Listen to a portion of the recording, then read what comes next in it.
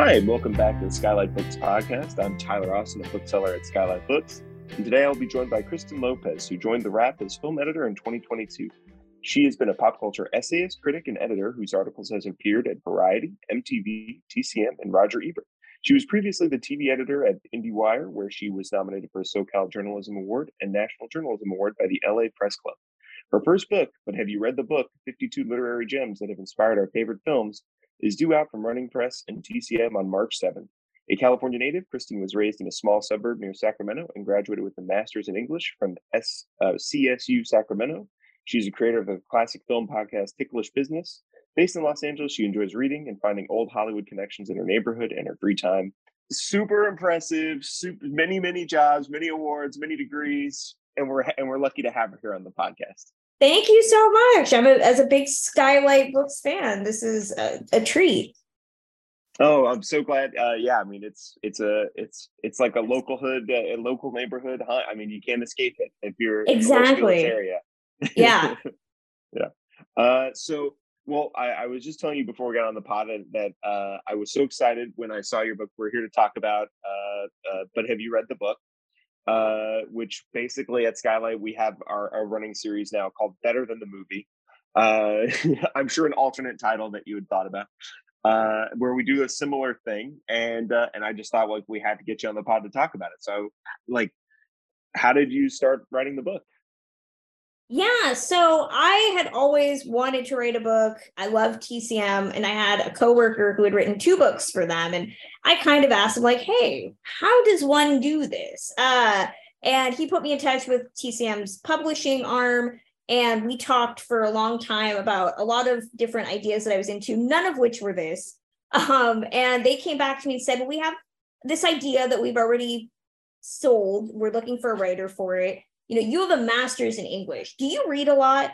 And I had to laugh because, yes, as a person with a master's in English, you do read a lot. But as they started explaining the project to me, I was even more excited because I am a person that is incredibly impatient. I cannot wait a year or 2 for a movie to be made, especially if it has somebody that like I love. So I do go and buy the book and read it as quickly as I can so that I can essentially know what's going to happen to get me through that year or 2 years that it takes to make the movie. So I do this all the time. I always read the book if they're based on an upcoming film. So when they said, well, we're doing a thing about film adaptations, I was like, not only do I read a lot, but I also do this all the time. So it was really a perfect union of like a project they already had and a person who already spends way too much time reading and watching movies.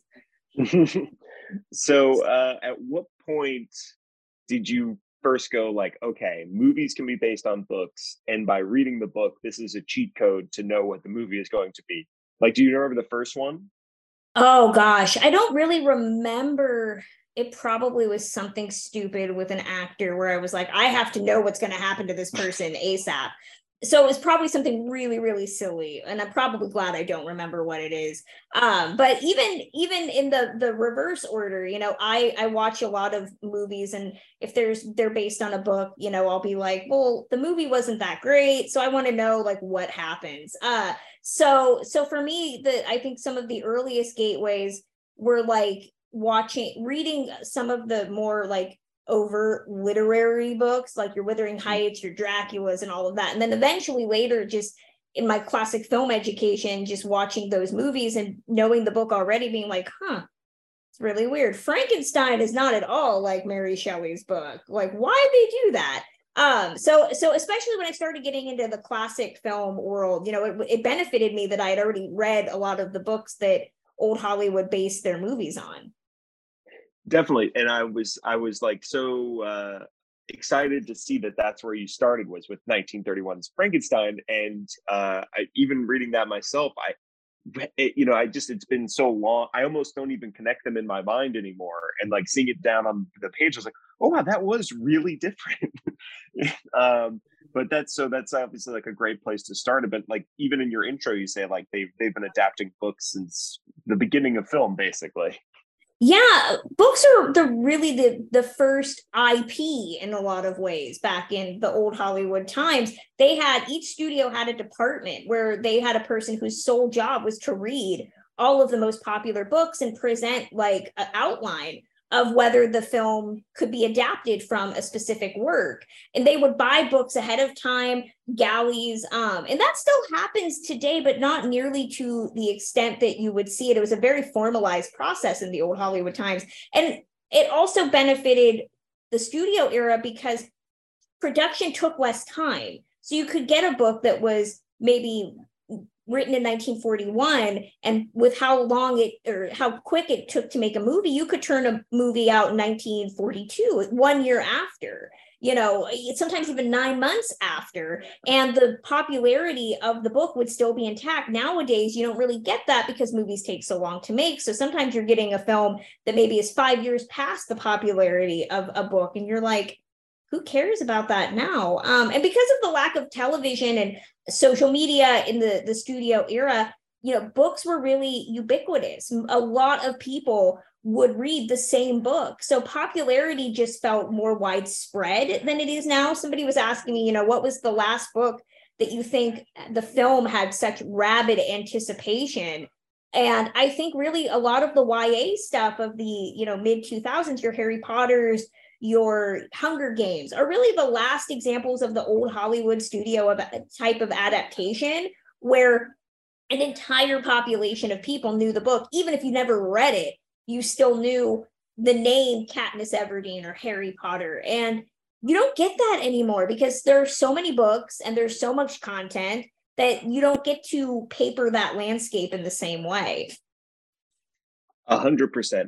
It's so funny. I was just having a very similar conversation with someone about that, how that world has definitely changed, where it's like the fracturing of the monoculture has gone to books, to everything. There's just nothing that comes out. I mean, I think the last one I really remember like that, maybe kind of on the tail end of it too, was like Gone Girl, where it was like this book, this movie, this book, this movie. Like that was the last big one I truly remember. But since then, it's slim pickings. Exactly. And even Gone Girl, like somebody's asked me before, what's a movie that you don't like and a book that you like more? And Gone Girl is kind of my example. Like I ate Gone Girl up. I illicitly read it during a college class. So like when the joy of having a Kindle during college was like nobody knew what you were reading. So I was actually reading Gone Girl during class, and at a certain point, halfway through the novel, and if you've read the novel, you know exactly what part I'm thinking of, I literally almost screamed in class and was like, what? When I saw the movie, I did not have that feeling. So I apologize to the Fincher stands out there. I think the book is better than the film, which is not a popular opinion, I know. Well, so, okay, that's it, because I had like a rapid fire set of questions here I was going to ask you in that vein. So like, what is your favorite adaptation that has changed the most from the book to the film? Oh, gosh. I think Wuthering Heights tends to be my go-to. The book only, the film, the 1939 film, because there's been a million Wuthering Heights adaptations. The 1939 film only comprises the first 34 chapters of the Bronte novel. There's a whole second generation of people in the Bronte novel that they clearly weren't going to utilize because everybody's name is vaguely similar. So there's two Cathys. There's a Hareton and a Hindley, who are two different characters. There's an Earnshaw, which is not the last name of the main family. It's a totally different character. So I can see why they condensed it. But the biggest change is, Emily Bronte's novel is far more of like a Gothic tragedy.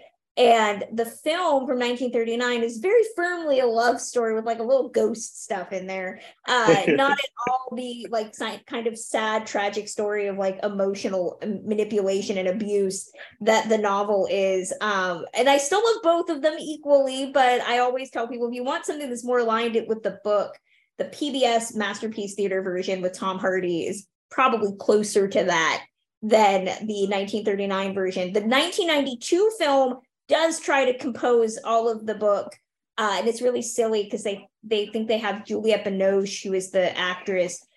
She's playing dual roles. She's playing an older version and her daughter, and they just like give her a blonde wig to play the younger version. It's very silly. I could see that leading to more confusion in the long run. Yeah, very much so. All right, that's a great answer. I do also remember Wuthering Heights from high school and being like, wow, this thing is It just keeps going. Yeah. This next Yeah. generation. Okay, so what is your favorite adaptation that you consider to be truest to the novel? Oh gosh, nothing I think is incredibly true to the novel, but I think for me, if we're talking about, I tend to be like, what book and film do I love just as much? Like they're on equal footing, and it's Jurassic Park.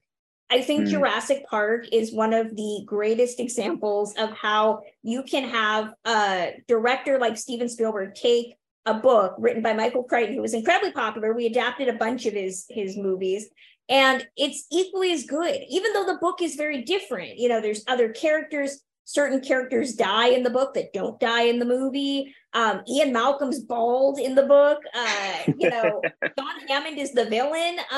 There are all these different things, but it's so cinematic in its own right. There's little pictures and illustrations of like code and stuff. So it's almost like you're watching a film, even though they're both very different. Another example that I always cite is No Country for Old Men. The yeah. Coens lifted pretty much all of the book verbatim. Even the line exchanges are all similar. But what changes is the tone. The Coens' tone is far more like buoyant. It's kind of Mm. darkly humorous in some ways. And the Cormac McCarthy novel is very bitter, very angry, very politicized. And that's not necessarily what the Coens give us, even though they're using all of the same beats, all of the same dialogue, but it shows you how you can use a text verbatim and you can still change it enough that it feels like it's a different source material. Yeah, absolutely. So, first of all, maybe my now favorite change from book to novel, making sure Jeff Goldblum's beautiful hair is intact, obviously important. And yeah, I mean, I remember like when No Country came out, because that was like a very important movie for me as like a movie budding cinephile teen, and was like, the Coens just sat down at the computer with the novel open and started typing, and but you're right, that book is so much more bitter, and they just, it's interesting to see how powerful like a director's, their tone, they can't help but be their tone. They're just those darkly comic guys, and it just doesn't matter. Yeah. I think too, McCarthy is just so fascinating because some people have asked me, how do you feel about authors writing scripts? And that doesn't always work in their favor. Raymond Chandler, Dashiell Hammett, they all, F. Scott Fitzgerald, they all tried their hand at script writing. And Cormac McCarthy, when he did The Counselor, like I'm one of the few people that loves that movie because it's like reading a Cormac McCarthy novel, which is very much an acquired taste. And it shows you how maybe an author doesn't always translate to an audience. But right now, I mean, we have a great example. I mean, Ishiguro, who wrote Never Let Me Go, he's nominated for an Oscar now for Living. So, as a screenwriter, so you can get good examples and bad examples. I'm with you. The Counselor rules. That's a great movie. And time's going to tell on that one. Yeah. Okay, so I got so what is the adaptation that you were most hotly anticipating but didn't quite live up to the book? Oh gosh, this is a question I get a lot, and I have two, neither of which are in the book because I had to cut. I had a lot of mystery and like crime dramas in the first short list, and they were like, do 10 no. minutes. We'll do 10 minutes on that later because that's my. Yeah, they're like, you have to take all of this out. And I also had to pick books for my book that were popular. So I was like, the movies had to be popular too. And I was like, nobody cares about this adaptation. So the two I always cite, Gone Baby Gone. I love Dennis Lehane. I love the book. And the Ben Affleck movie is very, very good. But the ending of that film is very different from the ending of the book. Which I wish that Affleck had maybe stuck with it, but then it would have required like a whole additional subplot that would not have made sense. The one that I always tell people that just makes me mad is Don Winslow's Savages that they adapted in 2012. Yeah.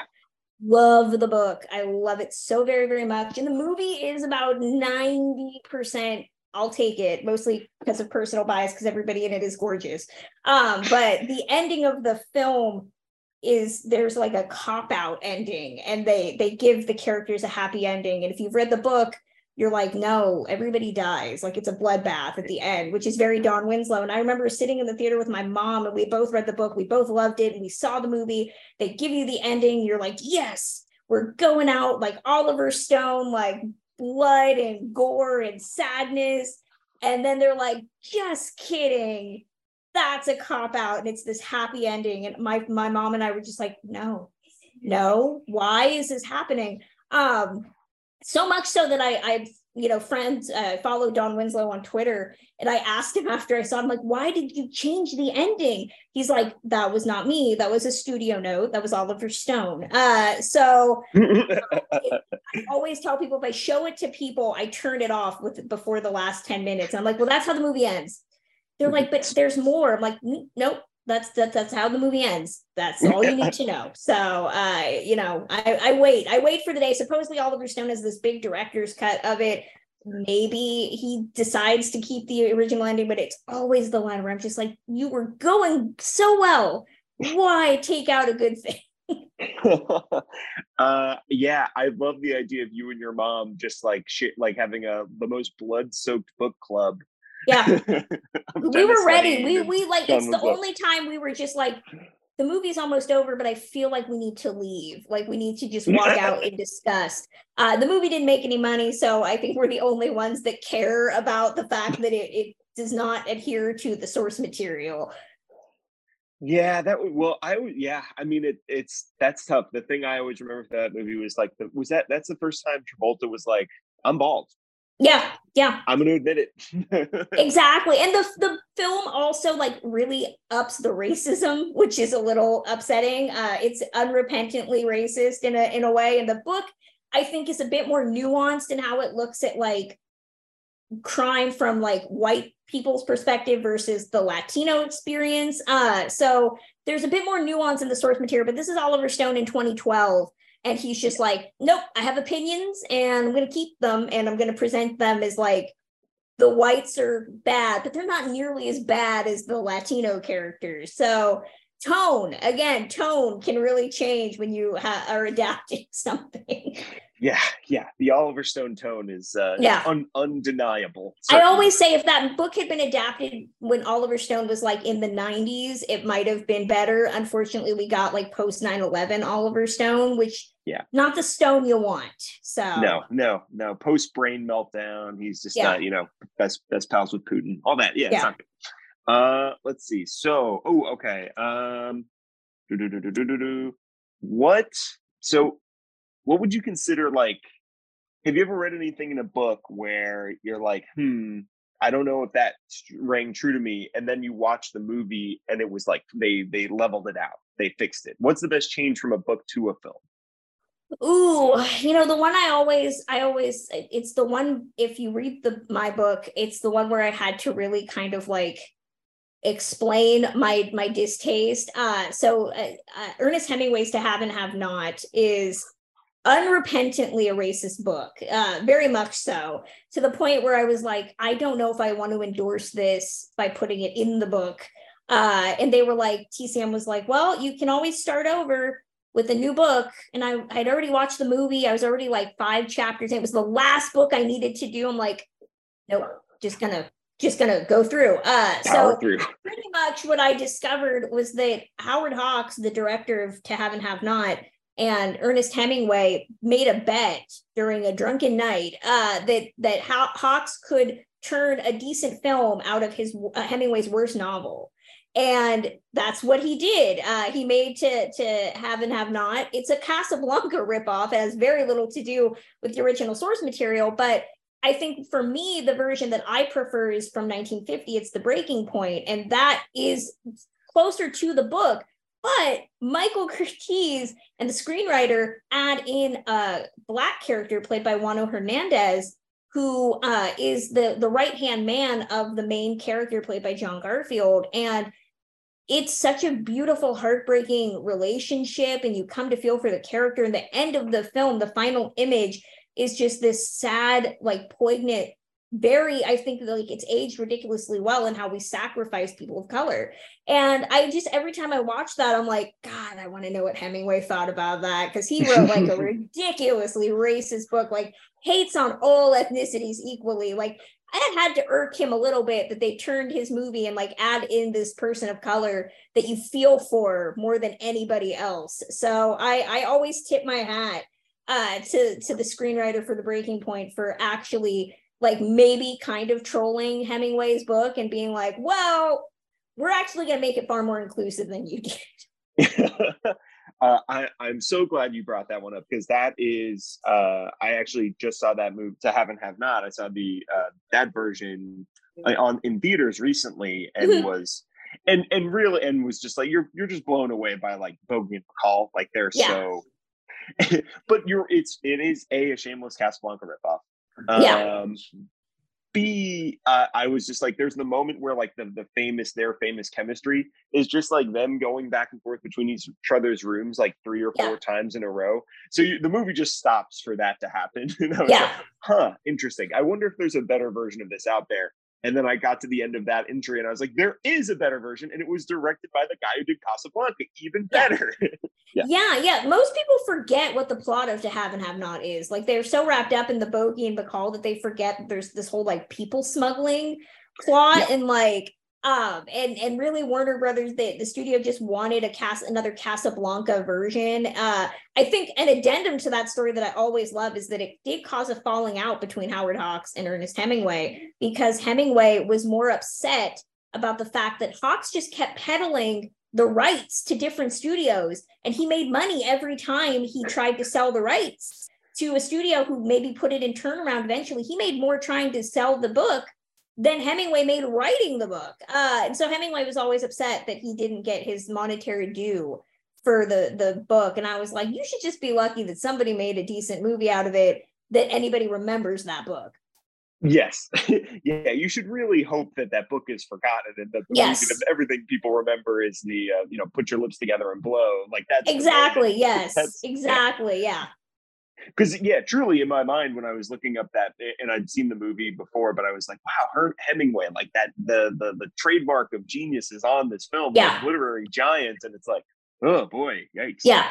The other one I think also levels the playing field really well between the source material. It's not in my book because I tended to prioritize books that I liked, because the goal is to get people to read. So I didn't want to put books where I was like, nobody's going to spend time reading this. But American Psycho is a great example. I know Bret Easton Ellis hates the movie, but honestly, I mean, the book is fine, but I think the movie really does double down on a lot of the themes that he's trying to espouse in the book, in a way that is just, it's so timely. That movie is aged ridiculously well, even though it's set in the 80s.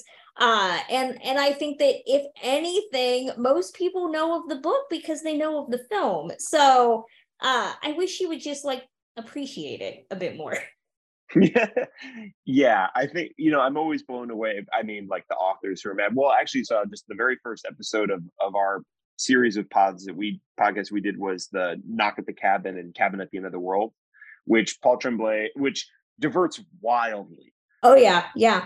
Wildly, which we literally were like, how do we even begin to unpack this? And so it was such an interesting starting point in terms of adaptation, because you could really see, which I think kind of speaks to, and you put it out, and even in a lot of what we've just been talking about, is how books can always go to darker places.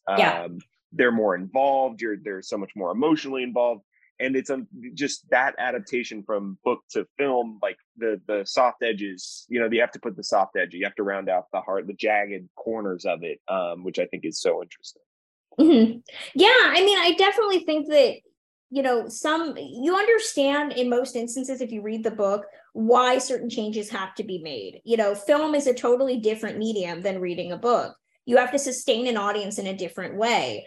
Audiences will only take so much weirdness. But at the same time, I think if you're eliminating some of the fundamental themes of a book, it can lead to a bad movie. Knock at the Cabin, I think, is a perfectly fine film. But when you read the book and you get like the tone that Paul Tremblay is trying to convey, and the theme of like what his ultimate message is, I mean, I definitely was just like, that's a Shyamalan twist right there. I don't know why he would have shied away from that. Like it just it's very frustrating. And I think that, yeah, in a lot of instances, a good screenwriter, it's a quote that I include in the book, but W.S. Van Dyke, who worked on the Thin Man movies, he gave the script to the novel to the screenwriters and said, use the book as a foundation, not a guide.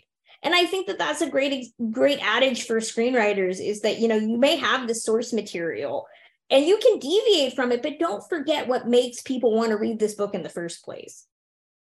Definitely. And so you bring up the Thin Man, and there's something like, also, it's obviously the chemistry is there on the page, but they are very different. And then you get William Powell and Myrna Loy, and that's just something that transcends everything, right? It's like, just like, unfortunately, the book can't capture the way that they look at each other, their sort of chemistry, their cackling dialogue. It's like, it's wide, but both can exist on their own and work really well, even if they go in completely different directions.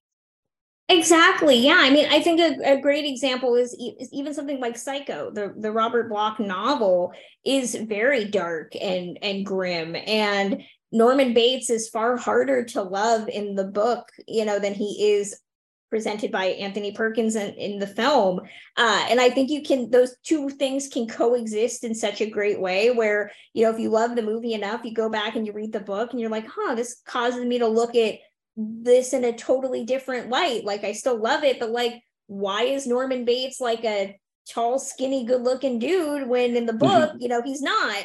Which is also a thing that, adaptations of Carrie also, I always get like irked, like, I know right away if an adaptation of Carrie will work for me because of, how like hot the actress is. Like, no disrespect to like Sissy Spacek, Chloe Grace Moretz, but like, that's not the Carrie of the original novel, at all. And so I do love sometimes the Hollywoodization of adaptations. Definitely. That's always on there. Well, so I was thinking of two other ones like that, where I feel like the movies elevate the book in a way, because I think like Jaws and The Godfather, when you read those as like a kid who's watched Jaws and The Godfather, you're like, these are pulpy, like sexy books, which I did not really get from the movies at all. These are classy, like, and so I had like, I'm trying to think of like, how have you, did you have that same reaction, I guess, to those two, where you're like, wow, these movies really set a different tone, different standard of quality, I guess? Yeah, I mean, I think that tone is such a difficult needle to thread, it really, really is, because what works on the page doesn't always work in your film. And so, I definitely think some screenwriters just are more adept at it than others. And I totally forgot what movies we were talking about. Oh, sorry. Oh, Jaws, which eliminates like an entire sort of love triangle subplot, and then The Godfather, which eliminates a whole bunch of stuff like that. Jaws is interesting because a lot of people say it's the worst book. It's the movie, like a lot of people don't like the book. I think that Jaws is a really interesting case because a lot of people don't even know it's based on a book.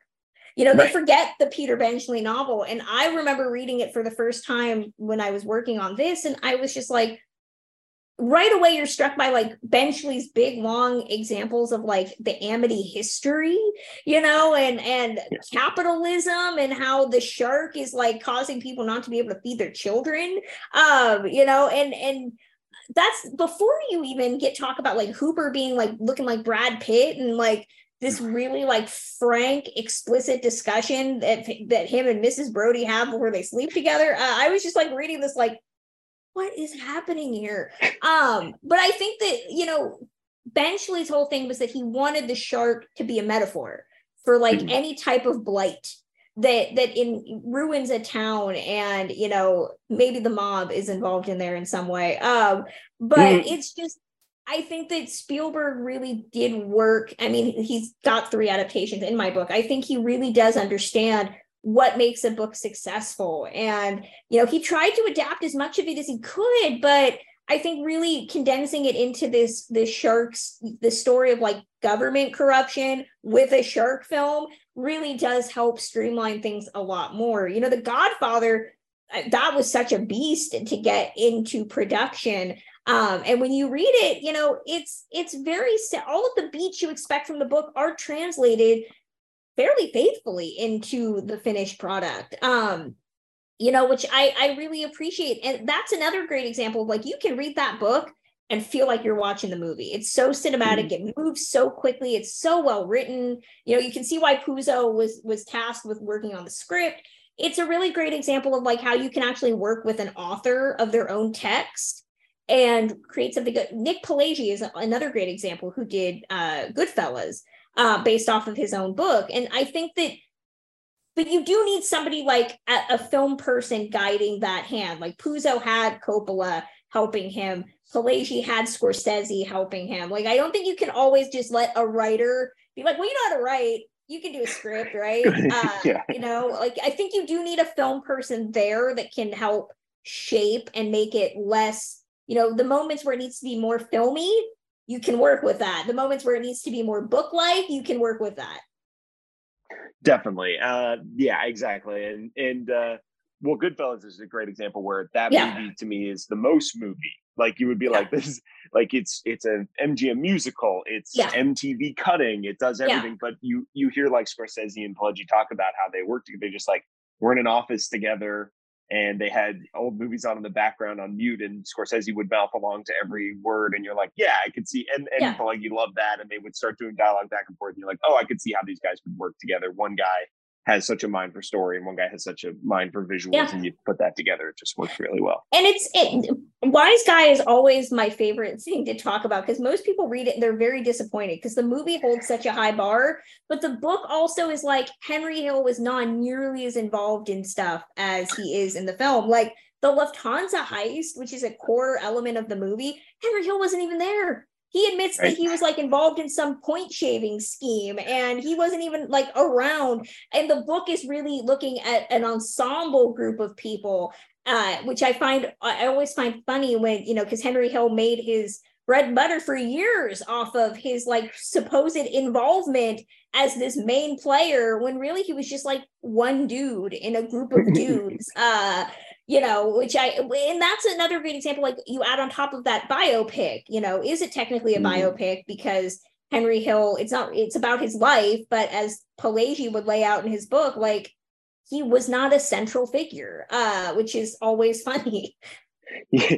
Well, and which makes it a great mirror for something like The Godfather, where it's like, we are at the tippy top of this organization, and it's going to be written in this heightened way, and it's going to be filmed in this heightened classical way. And then you go to the Goodfellas, and you're like, we're at the bottom, we're below the bottom of this organization. Guys who can't even get into the organization. And it's shot in a way that portrays it they're dirtbags. They're just dirtbags. And I think like right around, I think within like 3 weeks after Goodfellas came out, you know, Nora Ephron, who was married to Nick Pileggi at the time, wrote My Blue Heaven, which is also based off of Henry Hill's life, and it's a comedy, very different film. So I love that within a relatively close amount of time, you get very dueling looks at Henry Hill's life, neither of which are actually based on the, you know, elements of his life that he was involved in. Yes, exactly. Yeah. And again, you get this very charming version with like Steve Martin, and then it's like, oh no, Henry Hill was the one. He was terrible. Yeah. He was pretty much. That's so funny. Well, I guess how did you I'll start to we'll start to wrap up a little bit, but so how did you come to 52 as a number, and how did you possibly winnow it down to 52? I mean, originally they were like, just list all of the adaptations you know of. We need to know how viable an idea this was. So I gave them like 85 books. They were like, well, we know we want it to be between like 40 and 75. And so I knew I had my work cut out for me, because I would have to read, you know, as much as I could. So I kind of winnowed it down to stuff that I either knew like the back of my hand through like college or just rereading, or things that I wanted to read that I had been putting on my list for years. I also made a conscious choice not to have too many big texts. So I think The Shining and Valley of the Dolls are the longest books I actually had. So we went back and forth, you know, looking at like diversity of authors, diversity of eras, diversity of genre. We had to make sure that the books were accessible to people. Some books that I wanted to include were out of print, or not easily available to an audience. We eliminated a couple of novellas. They needed to be actual book length. So as much as I wanted to do We Could Remember It For You Wholesale, the Philip K. Dick novel that became Total Recall, it is not a full-length text, so I couldn't include it. And eventually, 52 people have asked me, they're like, oh, you picked one for every week of the year. I wish I was that smart. I was mostly just like, well, this sounds like a good number. I think I can do this. So that's how we got it. Okay, I kind of made that assumption as well. It's like, okay, I can read the book from Monday to Saturday. Sunday, I watch the movie if I'm going to do like a big watch and read along. All right, well, let's do a crime corner here. What do you got? What are your best crime books? What are your best crime movies based on books? I mean, I had a lot of Dennis Lehane stuff on my original list. My original, I had to do 2 sample chapters, and my sample chapters were Wuthering Heights and Mystic River, Nice. which Mystic River is such a great book.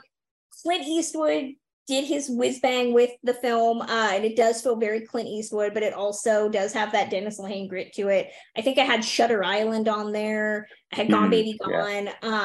Yeah. I had a lot of James M. Cain, Double Indemnity, Postman Always Rings Twice, which I only ended up with one, which was Mildred Pierce.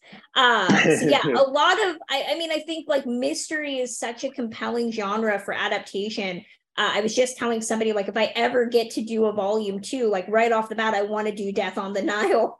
Just because the recent film is so bonkers and weird. I know that Kenneth Branagh wanted to do Agatha Christie that F's, but like, did we need that? Did we? I don't know. I haven't read Death on the Nile, or I have read Death on the Nile. And the book is just, standard Christie fare, little less racist than some of the other ones, which is nice.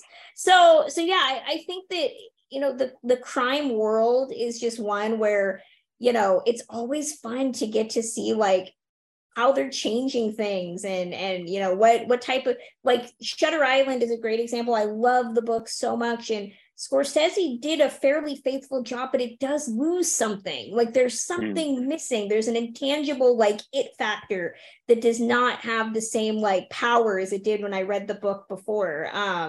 So yeah, I had a lot of ones where they were just like, you already have a bunch of crime, so do you feel like you need like 3 Dennis Lehane movies? I'm like, why have 3 Spielberg films? Why can't we just have all the Lehane? So I was fortunate to meet Dennis Lehane recently, and I told him, I'm like, so many of your books almost made this list. I'm like, if I ever do a volume 2, it's gonna be really hard not to just have it be like Dennis Lehane adaptations, good, bad, and somewhere in between. I will be first in line for the like all crime mystery spinoff of this, please. Like, it's phenomenal. Boy, so many things you just popped in my brain because I was just thinking about it. Death on the Nile. Let's quickly. You would do the more recent one, not the 70s? Yeah, I haven't seen the 70s one.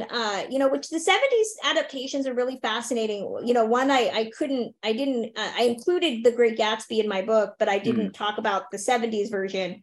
Talked about the 2013 version. I actually prefer the 70s version of all things, but I feel like 70s literary adaptations, tried very hard to like be gritty 70s films, but they're all very like classy, formal affairs. And yeah, the most recent Death on the Nile, like outside of the personal issues with its cast, notwithstanding, it was really the first time that I'd ever seen a movie try to sell like, this isn't your grandma's Agatha Christie. This is like Agatha Christie if she was in Euphoria, like, maybe not that insane, but like it really wanted to make this like this horny, thirsty, sweaty Agatha Christie adaptation, which none of those are adjectives you would use to explain Agatha Christie books. So the fact that like Kenneth Branagh is making this movie about, how he got his mustache, which I don't know why we needed that background. A horny dance sequence involving a girl like face down on the floor.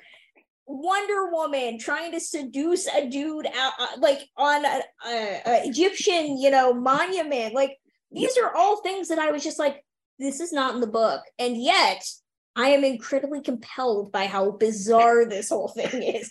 It's like, I would love to know what Branagh did when he sat down and read this book and was just like, I think I could make this like way thirstier. Like, I think that's what it's supposed to.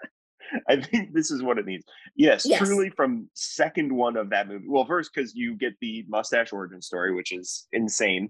And I was like, am I in the wrong movie? Did they start 1917? Where am I? I'm like, right now. I was like, is this like a Joker? Like, why are we giving him like a Joker-esque backstory of like, you want to know how I got this mustache? No, I actually wasn't curious, but I guess you're going to tell me.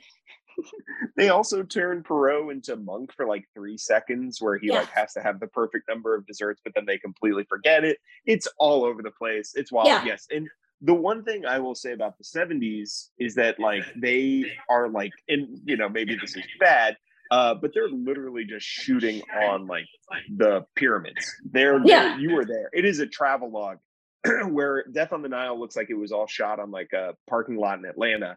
And then they just green screened over it.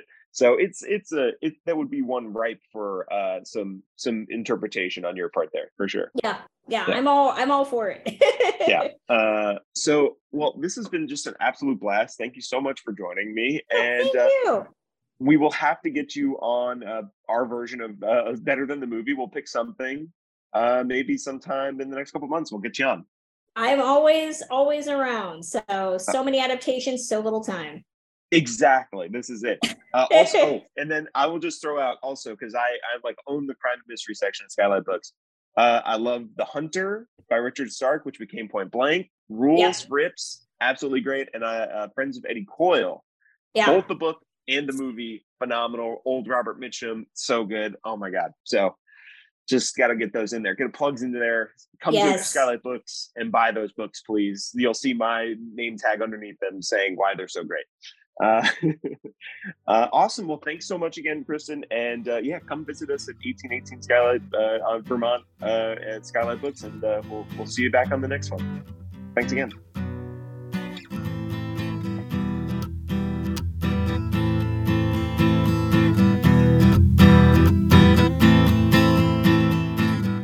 Thanks for listening to this episode of the Skylight Books podcast series. We hope you enjoyed it. If you'd like to check out the book featured in this episode, or others, please visit skylightbooks.com. If you're in the Los Angeles area, stop by for one of our live in-person author events. You can find a calendar on our website. If you like this podcast, leave us a review. It really helps us out. Our music is by Duck the Piano Wire. Till next time.